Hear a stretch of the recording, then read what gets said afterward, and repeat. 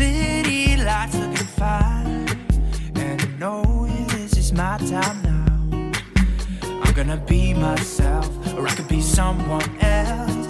No one's stopping me now. I'm gonna skip my breaks, I'm gonna make mistakes. I just wanna feel alive. It's just what I do when I'm out, so try not to hold me down. Feel alive when I'm in this town. Hey, this is Champaign, Illinois native Emily Harrington coming to you from Kitchen Table Studios in the ever-evolving, sometimes boring flatlands of Champaign-Urbana for the next podcast episode of Hyperlocals, where townies and transplants share their tales of tears and triumphs, losses and wins. So stay tuned to catch the characters behind the beloved Twin Cities of CU. Hello, everybody, and welcome back to the next episode of the Hyperlocals podcast. I have another military man at Kitchen Table Studios. We are meeting for the first time. He came by recommendation from another veteran, and I looked him up, did a little investigating, and he responded promptly, and here he is, and he was 20 minutes early in military fashion, and he says that is how he rolls. That is not how I roll. I'm always 10 minutes late, so we would be a good equalizer, I think. We have Garrett Anderson. Hi, Garrett. Hey, how you doing? Good, how are you? Great. Okay, should I call you Garrett? Is that the most respectful term? Yes, that's fine. Okay. And he said he's open to talk about anything, which is the best kind of guest. His wife is Sammy Anderson, and she's a family law attorney in town, and you have two daughters. Yes, I have two daughters, Skylar and Alex. Skylar's a junior in high school at St. Thomas More right now. Oh, okay. And Alex is her 8th grade year at Holy Cross. Oh, wow. Okay. We're a St. Matt's fam. So we're in competition here, Garrett. Okay, well, I looked up his credentials, and I'm going to see if I get them right. He is a retired sergeant in the U.S. Army, outreach coordinator and student recruiter at the U of I, and the CHES, it's a hard ch, Veterans Center. And what do you do there specifically? I do community engagement, fundraising, and recruitment for the University of Illinois and the CHES Veterans Center. The University of Illinois we're oddly weird when it comes to the veterans because we date back to World War II when it comes to serving disabled veterans, starting with Dr. Nugent, where we were one of the first 4 or 5 universities in the entire country to allow disabled veterans to attend higher ed. That mindset way back during World War II was when veterans were injured or disabled, their quality of life was, just receive your disability pay, sit back, sit in a chair, and enjoy the rest of your life. But these guys were young, but they wanted to use those education benefits that they had. So Dr. Nugent was building wheelchair ramps in his garage to get students into classes. We were the first campus in the entire country to have curb cuts. And the very first wheelchair accessible bus in the entire nation was at the University of Illinois. Really? Wow. Okay. So at the CHES Veterans Center, what do you specialize in? Who would come to you? Student veterans or military-connected veterans. What I mean by military-connected veterans is sometimes you have service members and you have their dependents and their children. So if they're Guard, Reserve, Active Duty, or the dependents or spouses, we serve those individuals in higher ed. We have about 600 and some military connected on campus. About 50% of those are actually dependents, and 50% of that number is actually in graduate school. So whatever needs these students need when they're in higher ed, we try to facilitate and eliminate these shortcuts, because when I was in higher ed, getting my 2 degrees, there was nothing like this. So basically I was like lost trying to find my way through. So we've made every mistake possible, me and our team. Sure.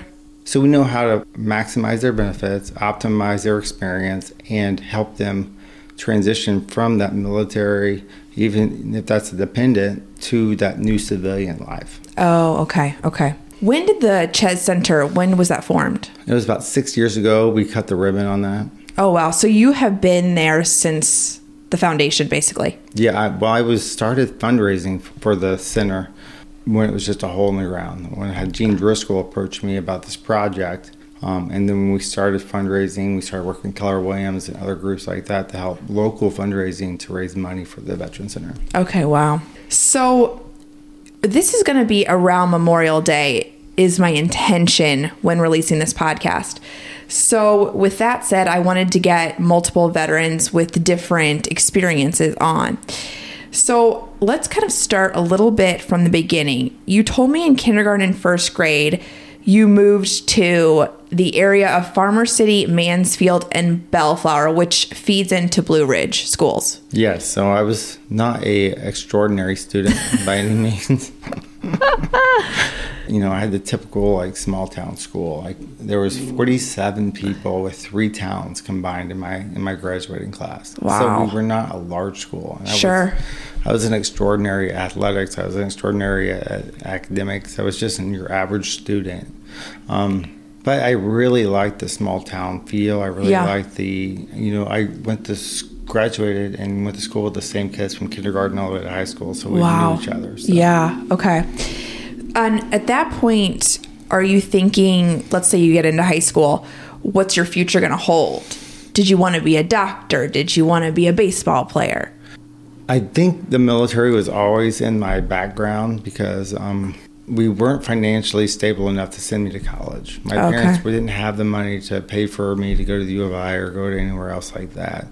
So I knew the military was something all my family did. I have a twin brother who joined the Marine Corps. Oh, wow. My dad was in the Navy. My uncle was in the Navy. My stepdad was in the Army. My mom's dad was in the Army. So we really have a rich history in my family of everyone serving in the military. Me and my brother were actually in Iraq at the same time, and he was just like somewhere else in Iraq. And so my mom was having a really bad year that year. So, is there 2 boys in your family? Yeah.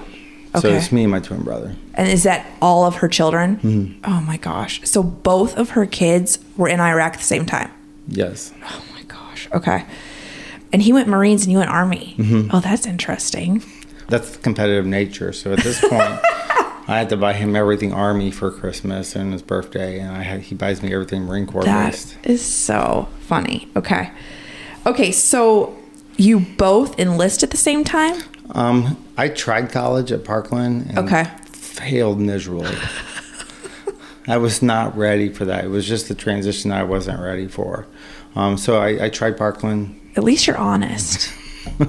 Again, a military trait. So I failed miserably. He joined right out of high school. So he was a year ahead of me. And then I joined after he did. But, ironically, we picked the same MOS. We were both 11 Bravos. What's MOS? Mission Order of Service. So it's what your job is in the military. He was 0311 in the Marine Corps, which was infantry, and I was 11 Bravo, which was infantry. So what does infantry mean?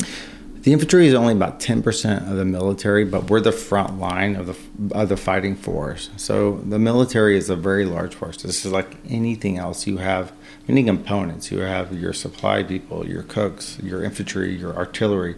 We're just the component that's out front with engaging the enemy most of the time. Okay. So you both chose the same job. He's a couple years ahead of you. Tell me about boot camp for you. And you don't call it boot camp. Well, it's basic training. Basic training. Okay. He's in boot camp, or he was? He was. Okay. So, they call it boot camp in the Marine Corps. We call it basic training. For me, basic training was just like, it was actually, I liked the structure.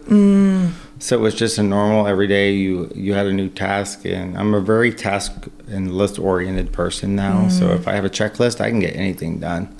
So it's just, you get through every day.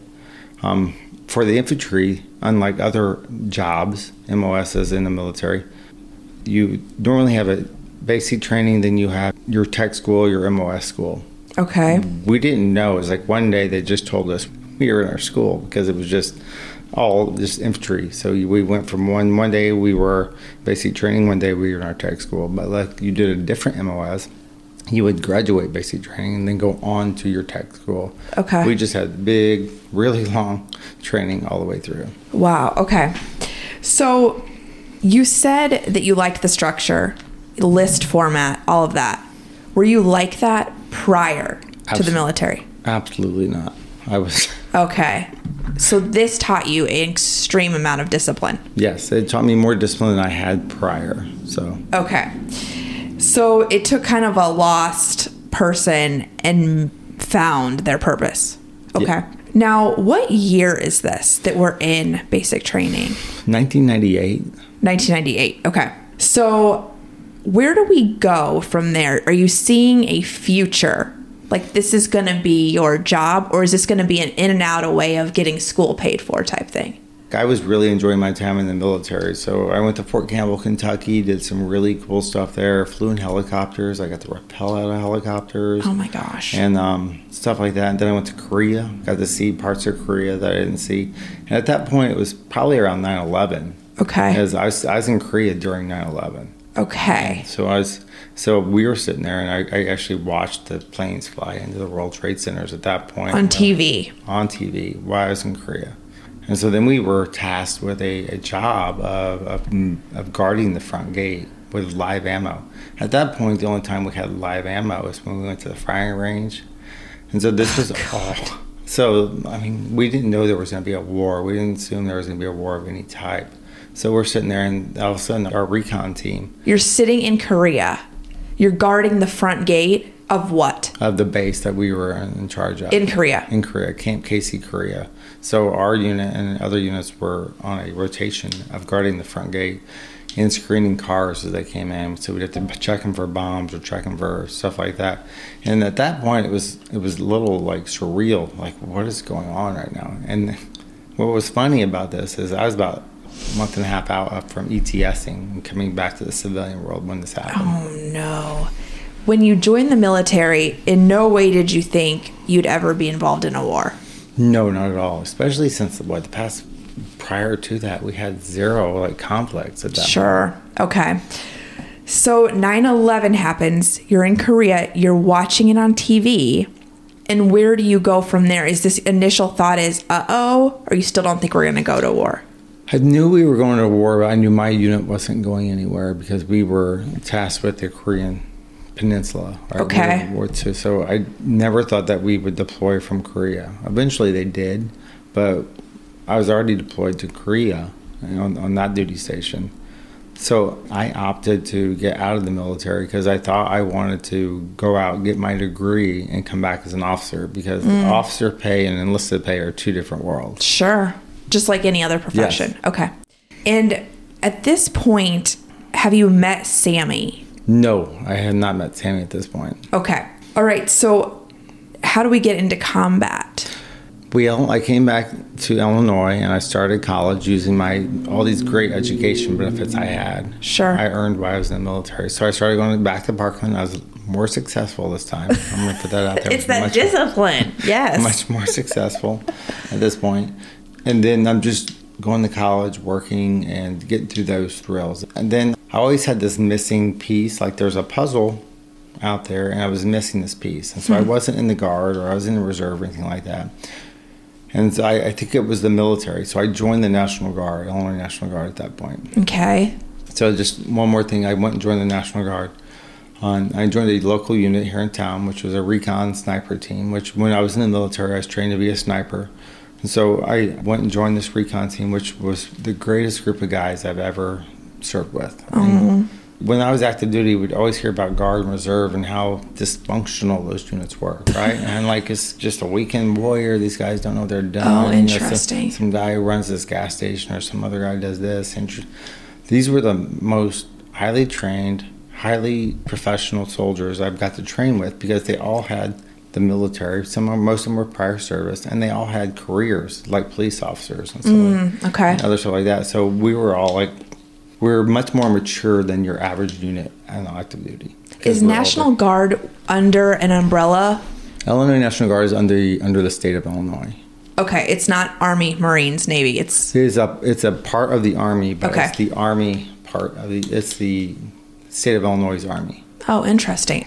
Okay, so this is just another feather in your cap, kind of, another credential. Okay, and what's going on in our climate when you're joining the National Guard? Well, we're still in Iraq, and they're still doing rotations over there. So, and at this point, we had units around the state of Illinois deploying to Iraq. So we had the Paris unit over, and they went to Iraq. They just got tore up. They lost so many soldiers over there. We had Chicago units deploying, other units deploying. Or they piecemeal people out to go to Iraq with, attach them to other Guard units around the nation. So we were actually attached to a 48th Brigade out of Georgia also. So we were part of their brigade. The National Guard part was? Yes. Okay. So our unit, to the 130 Infantry in Urbana, was attached to the 48th Brigade out of Georgia to go to Iraq. Are you still thinking once you join the National Guard that you're not going to have to go? No, because I've never heard. Typically, the National Guard is used for flood and disaster relief and stuff like that. And so it's a very rare occasion when we actually get to and have to deploy. Like, what was really neat while I was there is we were one of the first units to go to Bulgaria. Our AIT was in Bulgaria that year, which was odd. There was a light bulb that should have went off at that point. We went to Bulgaria to do training for AIT. And AIT is? It's annual training for the National Guard. You have to do 2 to 3 weeks this summer to keep to travel. Up to date. Got it. So we're in Bulgaria, and the guy's like, "You guys ready?" Oh my gosh! This is our annual training. What do you mean? Are we ready? So we go there. We do Bulgaria, and we were the first American soldiers in Bulgaria since World War II. Okay, so are you guys ready? Means we didn't. Yeah, basically they were insinuating that you guys are going to get the call. Oh my god! But we didn't know. We didn't think we were until at that point. Okay, and you still haven't met Sammy. Still have. Well, I think I met Sammy. I did meet Sammy at that point. I was working at a local bar here in town called Bradley's. Oh yeah, I remember Bradley's. I used to be the bouncer at the doorman. So I'd card everybody as they came in. Okay. And so I would screen people as they came in, and so I met her there. Okay, she was a patron. A patron. Okay. So you have met your future wife. Not knowing that she was my future wife, but yes. Okay. Yeah, but we just have started you dated? Dating. We were in the dating process. Okay. We just had started dating. Okay, and you get the call. Is it a literal call? We go to drill that weekend. They're like, "Hey, we're going to Iraq, and Jesus. We're leaving on this day. Get your stuff in a fair." How much time did they give you? We only had a month and a half, I think, ready to get our stuff together, to get all your wills and estate and all that stuff, set up at that point. Okay. And during the same time, my soon-to-be wife was actually entering law school at that point. So she's going up to Western Michigan, Thomas Cooley, to start law school. Okay. So she was in her first semester of law school while I was getting ready for combat. Which your husband would know, it's pretty much the same thing. When you're in law school, you're pretty much in combat. Yes, but your life isn't on the line. Yes, I understand. Okay. Are you emotionally, what are you thinking? It was just your job. It was just something that you did. And so you really didn't hit until we got in country, right? It was just, we went through the training motions. We just went through and we got ready. We got as prepared as we could get prepared to go to combat. You're not sad. You're not excited. It's just a duty. Mm-hmm. Okay. All right. You're packed and you get put on a plane. The National Guard does an 18-month deployment instead of a 12-month deployment, only because we do 6 months of train up to get us ready, to make sure we don't go over there and get hurt, right? So we did a 18-month deployment. So a month before I deploy or ship off, 2 weeks before we ship off, we fly back for a 4 or 5 day weekend. I fly back to Grand Rapids where my wife is going to law school. And at that point, we got married. Because no way. We got married. Not because of the money, but we did love each other. But married people do get paid more while you're in Iraq. You get a separate, a stipend for being married and separation. How long had you been dating? 2 months. No way. And now we're on 17 years now. So you got a little Liberty weekend. You go visit her to say goodbye, essentially. Well, we planned on getting married. 3 guys in my unit got married that weekend. No 3 way. After 2 months. After 2 months. And was it you get on one knee, or was it a procedural conversation? This is a fight that we have all the time. Who asked whom? She texted me that if we wanted to get married. No way. And I threw the phone away, so I don't have the text message for the proof. But she asked me, and she'll fight that still to this day. Oh my God. Well, she's an attorney. Yeah, so she'll fight that to this day. So I saved a bunch of money, and she went and bought the ring with her friend, and I got there. The ring was already bought. We already went to the county courthouse, Grand Rapids, Michigan, and got married. Oh my gosh. And you've been married for 17 years. Yeah. So that was kind of a safeguard, would you say, getting married before you went? Mm-hmm. Okay. So now you're married after 2 months, and you're going to where? Do you know specifically? The first place we go is Kuwait, and then from Kuwait to Iraq. When you step on Kuwaitian soil, what's it like there? We step off the plane, it's about 120 degrees. It's so hot. Like Arizona. Like Arizona, dry hot. It's very hot. And you're in full fatigues. Full, like we're carrying like 110 pounds of like just on your upper body of body armor and stuff like that. So you're just, they take you to Kuwait first to get you sort of acclimatized before you go to Iraq. Okay. Were you prepared physically? Did you feel like? I was probably the best shape of my life at that point. Okay. Physically and mentally, I was ready to go. Oh my gosh. Okay. So what happens from there? Well, we get to Kuwait. We do about a week there, and then they fly us to Iraq. Which, okay. When you fly into Iraq, you're always worried about RPGs when you're flying these big C-130s in. Okay, an RPG is? It's a rocket-propelled grenade. So we basically shoot them at the planes, the airplanes, and try to knock them out of the sky.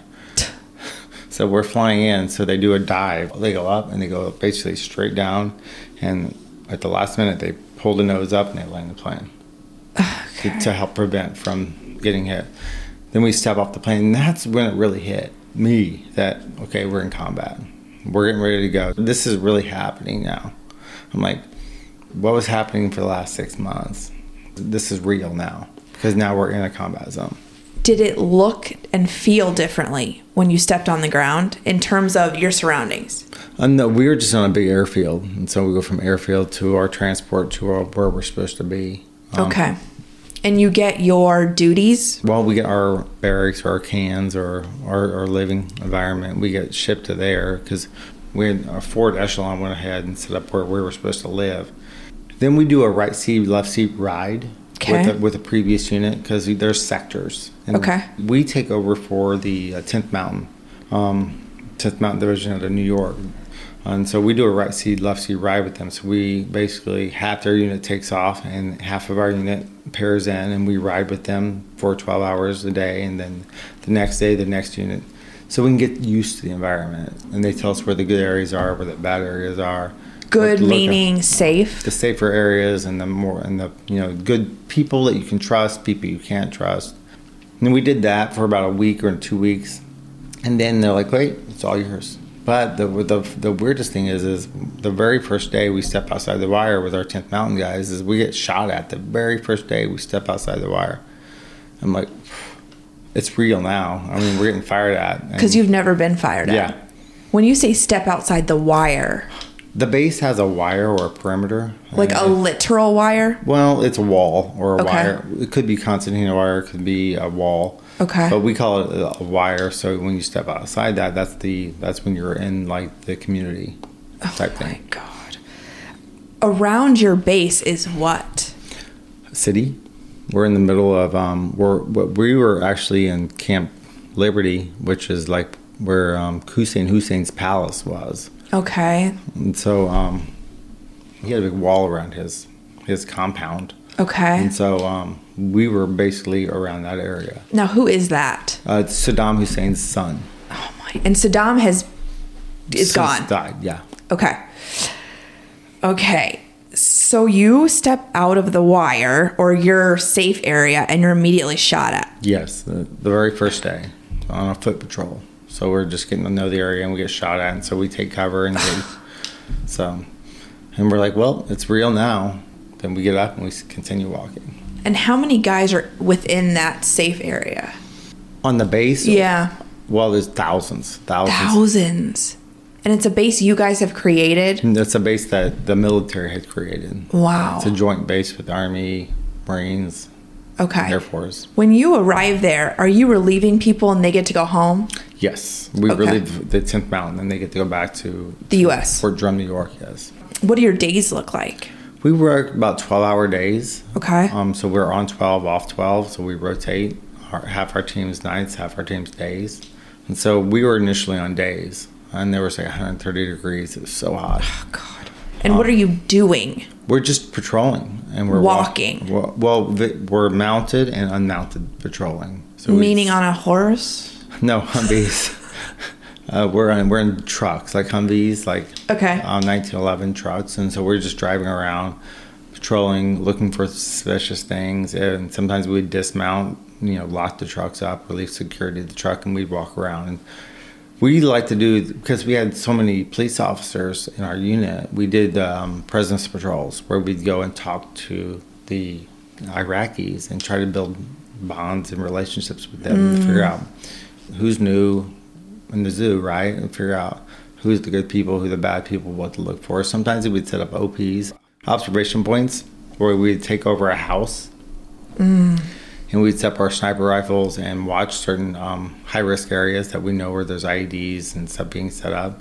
Because what would happen is that people at night, they would dig holes and they would pour diesel on the asphalt. It would melt the asphalt. They would dig it out. They'd put an IED in and then re-asphalt that back. And so then when they were command detonated, so when our American troops would come by, they'd try to detonate that to... Someone's watching for you guys to roll over it. Yes. You said you're trying to get relationships with the locals. Or is there a language barrier? We have a translator. Wow.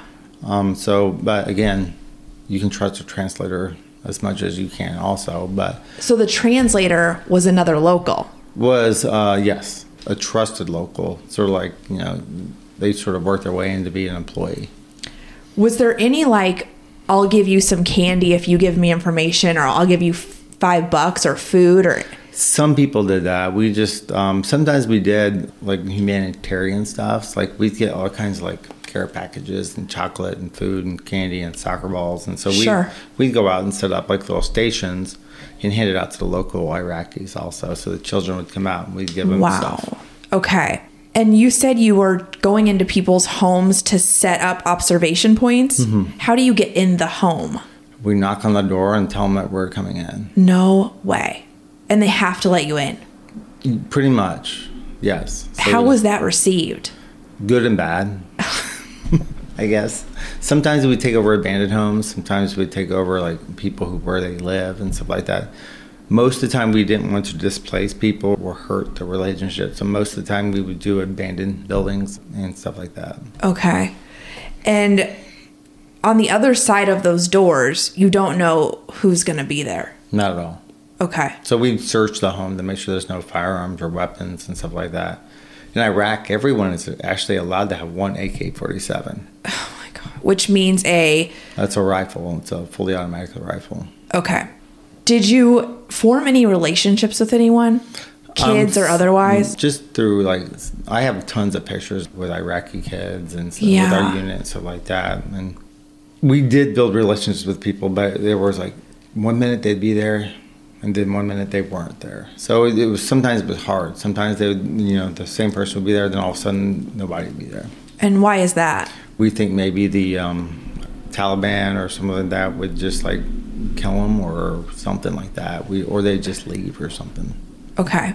The Taliban did not want anyone being nice to you guys? Is that fair to say? They would think that these individuals were giving us information on what their operations were or what they were doing. So you have to be careful who you're nice to. True, because it could be. Because unlike World War II, unlike World War I, we weren't fighting a normal war. We were fighting they weren't uniformed soldiers sitting across the battle line with us, correct? And so we didn't know who the enemy was. We had to be hyper vigilant about everyone. If it was cars, or we call them VBEDs, vehicle-borne IEDs. So basically they'd load their car with a bunch of bombs and try to drive it as close as they can to you and then blow it up. With themselves in it? Yes. So we had to be very careful about cars getting close to us and crowded markets and kids. Those stories of you hearing of them strapping bombs to women and children, that's not untrue. That happened all the time in Iraq. So it's like a modern kamikaze pilot, almost? Essentially. And they felt like they were doing it for their country? Well, for their religion. When you're going into these people's homes, is there a mom maybe cooking dinner? Yeah, sometimes they were.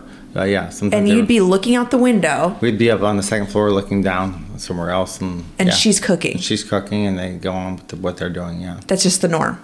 Oh, my God. Okay. Is your heart constantly beating? You're always up. And it's not really your heart. It's really your sense of your awareness. And that's hard to shake because you even have that still to this day. I like the hypervigilance of knowing what's going on around you. When I go to restaurants, I have to sit certain places. Facing the door. Facing the door. Drives my kid and my wife crazy. But I don't blame you. Okay. Are you able to communicate with your now new wife? I am. At that point, they had this thing called like it was a Skype, like the early version of Skype or Messenger or video messenger. So we were able to do that. So when I was like at night, it would be day here. She'd be in class, and we like text each other or type and talk to each other that way. When you left her, I didn't ask if that was an emotional goodbye. It was emotional, I guess, for both of us. But we were very fortunate that we were busy. Distracted, and so she had law school getting through that. Okay, so where do things go south for you? And this is the part of the story that I don't know. We were there for about 6 months total, and about that time period. Had you sustained any injuries prior to those 6 months, in the 6 months? No, we got shot at, we had stuff happen like that, but nothing like the incident that happened. Right? Did you lose anyone? No, the only time we lost one person, but that was to suicide. Are you kidding me? And someone in the National Guard with you? Yeah, he was from Chicago. He's assigned to our unit, but he took his life because of his family stuff. But up to that point, our unit was pretty solid. No, we had a couple of people get hurt. Trucks getting blown. Like that week building up, 2 weeks building up, there was a surge. We're coming up on the very first election, the open election in Iraq, right? Okay. You see those pictures of people with their ink fingers and stuff like that. And so we're coming up. So they're building, the Army's helping, and everyone's building up these voting places. And so we saw an uptick of IEDs and different stuff like that at that point. Okay. Happening. So it's October 15th, 2005. Actually, prior to that, we were flying around in helicopters doing impromptu like roadside checks. So we would be flying around. We would identify a car, and then we would just stop, and we'd fly the helicopter all the way down and stop the car, and then we would get out, search the car, get back in the helicopters, and fly back around.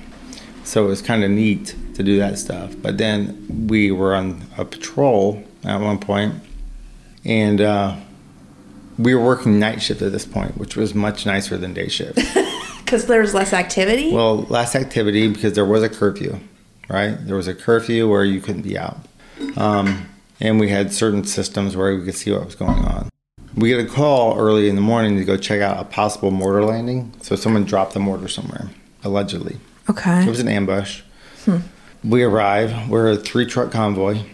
We're the front truck. There's a middle truck and a rear truck.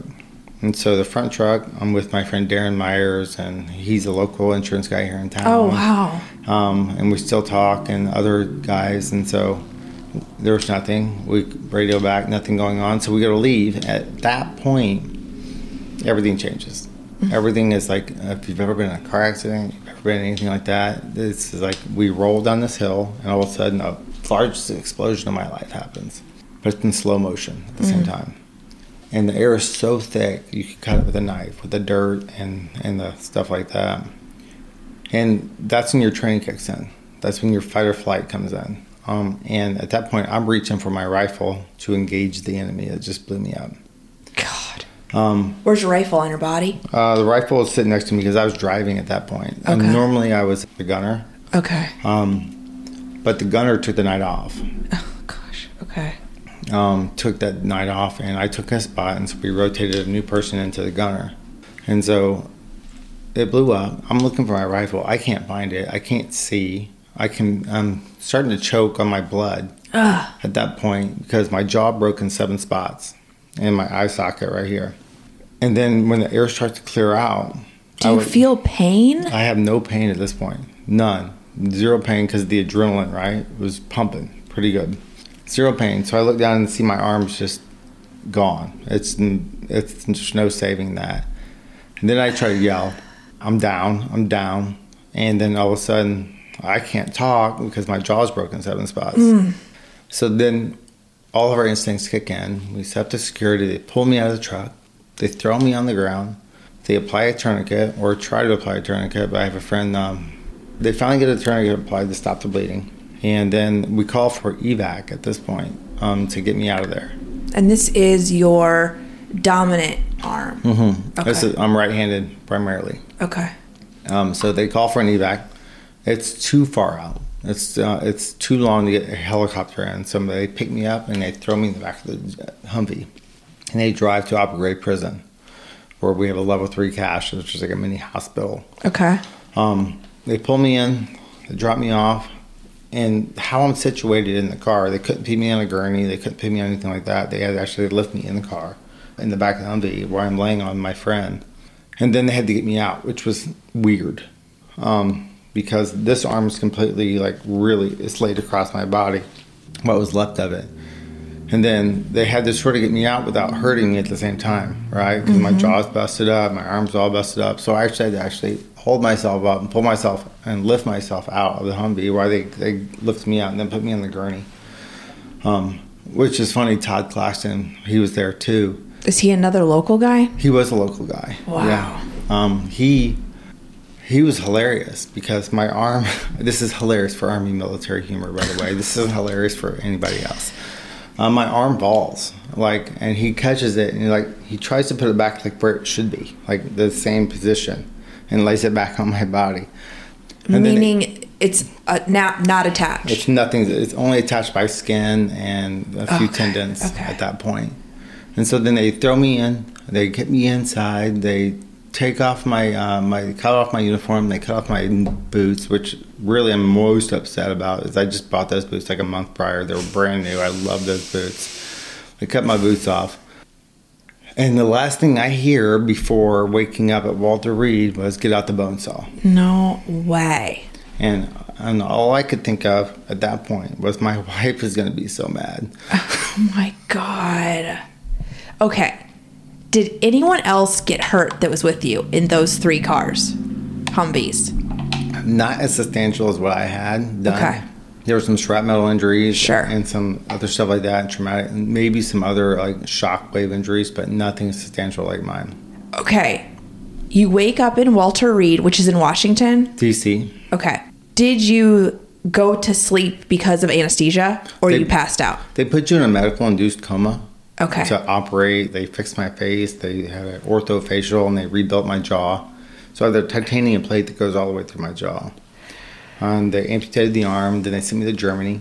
And then from Germany, they sent me to Walter Reed. And so you don't remember being in a whole other country? No. That is crazy. I went to Germany, and I don't even remember it. So you didn't get a stamp in your passport? No. Oh my God. So... Do you remember all this, or is this from people telling you what happened? I remember up to the point of get out the bone saw. So you do remember the dust, the dirt, your friends. Yeah, I remember everything up until we get out the bone saw. That's it. I remember everything up to that point. Okay. So now you wake up in Walter Reed and you're all repaired. Well, sort of repaired. They still had to do clean outs and stuff like that. There's a bacteria in the dirt in Iraq that won't let your wounds heal and stuff like that. So I'm an inpatient at Walter Reed for a bit. And at this point, I'm talking to my spouse pretty regularly. Every 2 or 3 days, I'm calling her, or we're messaging and stuff like that. But then our tempo went up, so then I went an extra day. I'm like, hey, listen, we're up tempo, we're doing more stuff. What's great is she wasn't your typical military spouse because she knew nothing about the military. She knew there was a military. She didn't know anything about the military. Right. So she would hear there was a bombing in Iraq and assume that was close to where I'm at. I'm like, it's a really big country. Sure. It's huge. And even my time in Iraq, we would get rocket-propelled grenades sent inside the camp, and you just get used to it. So then we were just like, At that point, she went to a meeting, FRG meeting, a family readiness group that was a support group for deployed So spouses. like Al-Anon for military. Yeah. Okay. So it was like a support group for the spouses who deployed, but it was our unit base. Okay. So all the unit wives were there. Oh, okay. And so she went to there. She went home. She was in law school, so she was really working hard. And so Sure. she went to bed. She woke up the next day, and she found a Kent County sheriff in her door. Okay. And then she was like, okay. She didn't know what was going on. She knew two things. If the military shows up in uniform, your soldier's dead. But if the police showed up, she didn't know what that meant. And so she got all the security of her secure building, and she saw it was just a police officer, so that was good. And she finally got a hold of this police officer because he was off duty, and so they gave her the number to call. It was Casualty Assistance. And so she gets a hold of Casualty Assistance in Washington, D.C., and they're like, listen, your husband was injured. And you've been married for how long? 6 months and like 2 weeks. And haven't been together in any of that time? No. Okay. And now she's getting information that you've been hurt. Yes. Okay. Did they give her any details? Just that I was injured, facial damage, and amputation. That's all she knew. Oh, God. And that I'm on my way to Walter Reed. So how much time has passed? And I also didn't ask you, from the time you heard Get the Bone Saw to waking up in Walter Reed, how much time has passed? 2 days. Okay, so Sammy hasn't heard from you, but that's not out of the ordinary. No. Okay. Okay, what does Sammy do when she gets the information? She lays on the floor. Really? She didn't know what was going on. So she finally figures everything out, gets a hold of it. And so they're like, hey, we're going to fly you out to D.C. to see your husband. Another good reason you got married. Yeah. Yeah. Because she gets all of these benefits to get to you. Yes, and so her mom and dad didn't want to wait. So They drove her all the way to D.C. As my helicopter was flying in from the Air Force Base with me on it, they were flying in the Walter Reed. We were coming in at the same time, which was ironic. Right? You from Germany. Me from Germany. Well, from Germany to Air Force Base and D.C. area. From there, and then they helicopter us into Walter Reed. And we get there, and that's the first time we've seen each other in 6-7 months. God. And she said my head was huge. She said I have a big head anyway, but it was huge, swelling and stuff like that. Okay, what did you look like? We didn't take pictures, but my face I had stitches all down my face, all Frankenstein stitches, and my head was swelled up from the trauma. And what's going on with your arm? What was It was gone. They already had amputated my arm, so it's just a arm with a bandage at the end. From the elbow? From right below the elbow. Right below the elbow. Okay, and what's Sammy's reaction? Is there any interaction from you? No, because I'm still knocked out. Okay. As she says it, she was in shock at that point. She didn't know what to do or how to do. And I was having difficulty breathing at that point too. So just trying to regulate my breathing. It took a couple days for me to come out of my coma, but she was just trying to deal with the situation at that point. There was a lot of stuff coming at her at that point, and she just was trying to figure out. It was like drinking from a fire hose. And she's still in law school. Still in law school. And you're newlyweds. Newlyweds. And there's another situation. She was still in law school, and law school is different than any other education. You just can't hey, I'm taking a break. Sure. If you drop out, then you have to start back from L1. Oh, God. We met a gentleman out there at that point.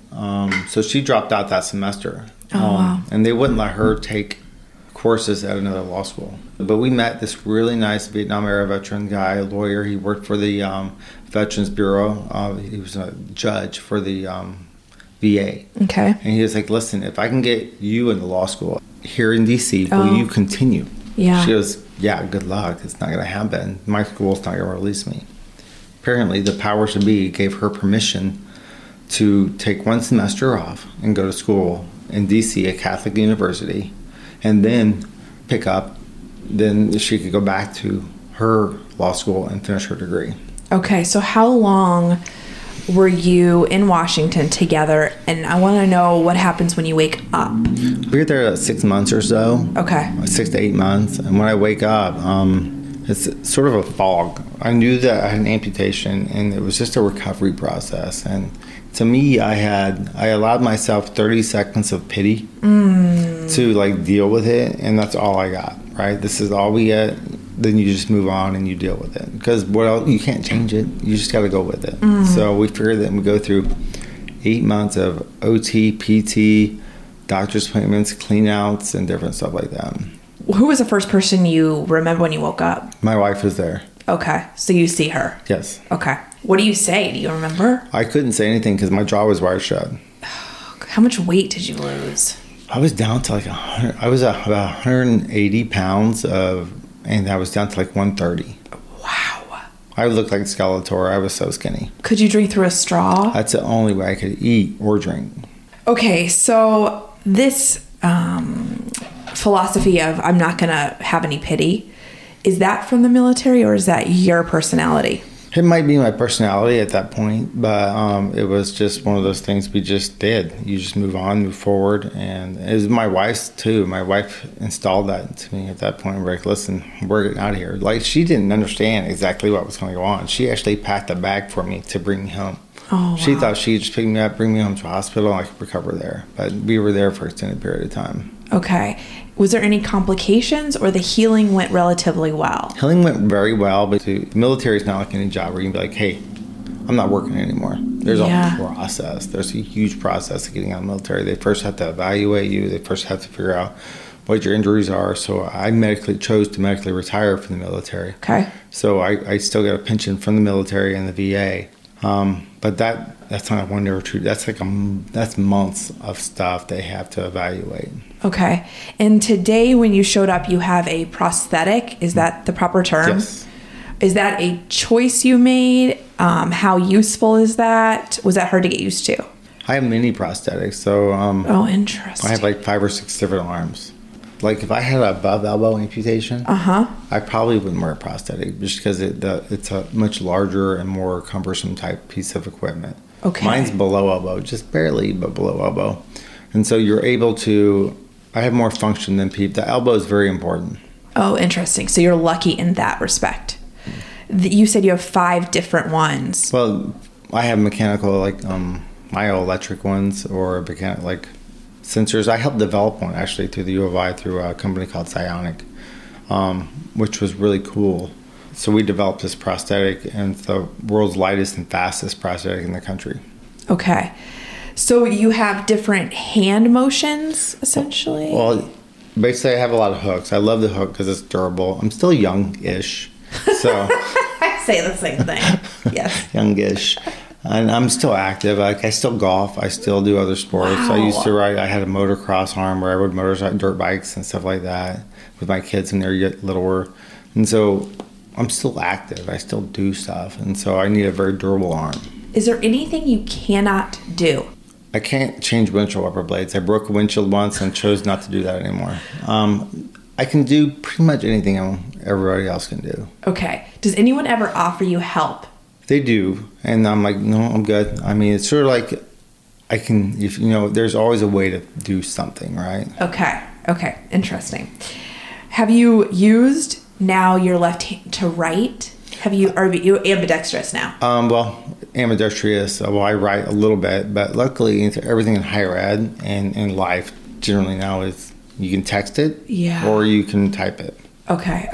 All right. Let's talk about how you turned this into your career. When I got back from Iraq, I always had these people reaching out to me to do speaking engagements and talking about my story like this and stuff like that. And so I went back to Parkland, finished my degree, went to Illinois State, got my bachelor's degree done for Illinois State, which I was the first in my side of the family to get a bachelor's degree. Aww. But my wife will still tell you that she has a doctorate.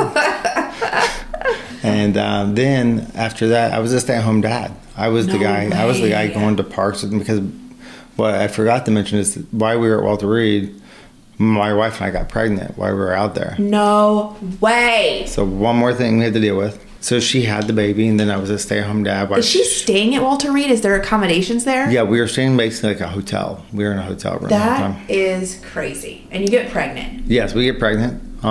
So we're dealing with that. Then we get out. Then we have the baby. And I don't have to work. I'm retired.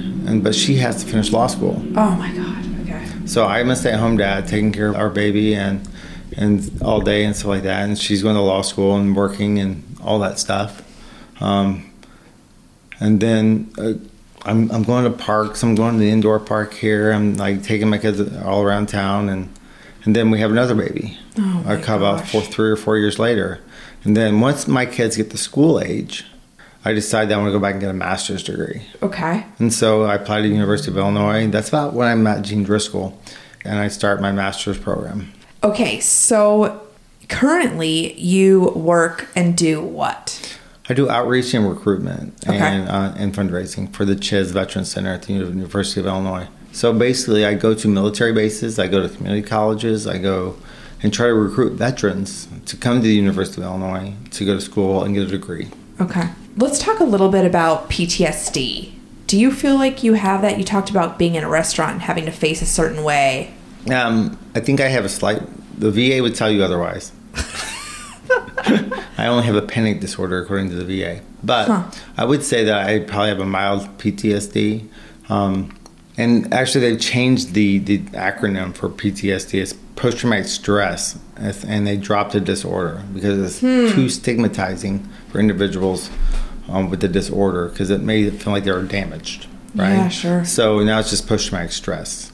And I probably do, but I've learned to cope with it through getting engaged with community stuff. Yes. And like, I'm a coach.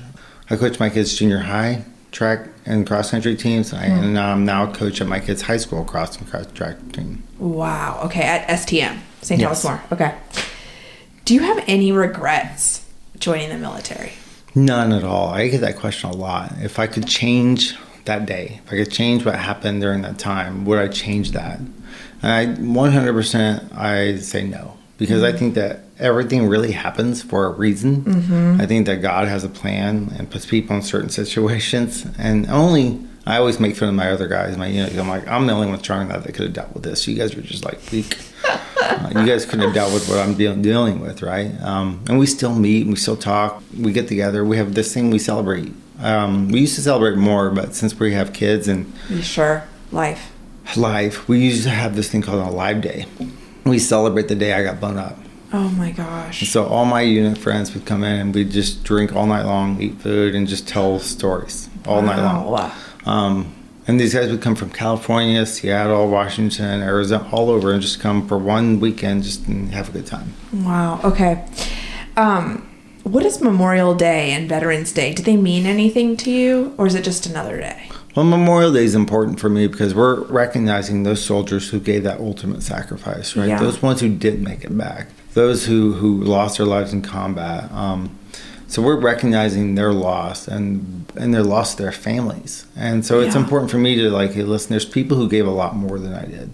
Like when I was at Walter Reed, this is a good Monty Python thing, but mine was just merely a flesh wound compared to what some of these soldiers, there's triple amputees, quads, traumatic brain injuries at Walter Reed. And my injury was minimal compared to what some of these other kids were dealing with. And then when I say kids, I was older than some of these guys. Sure.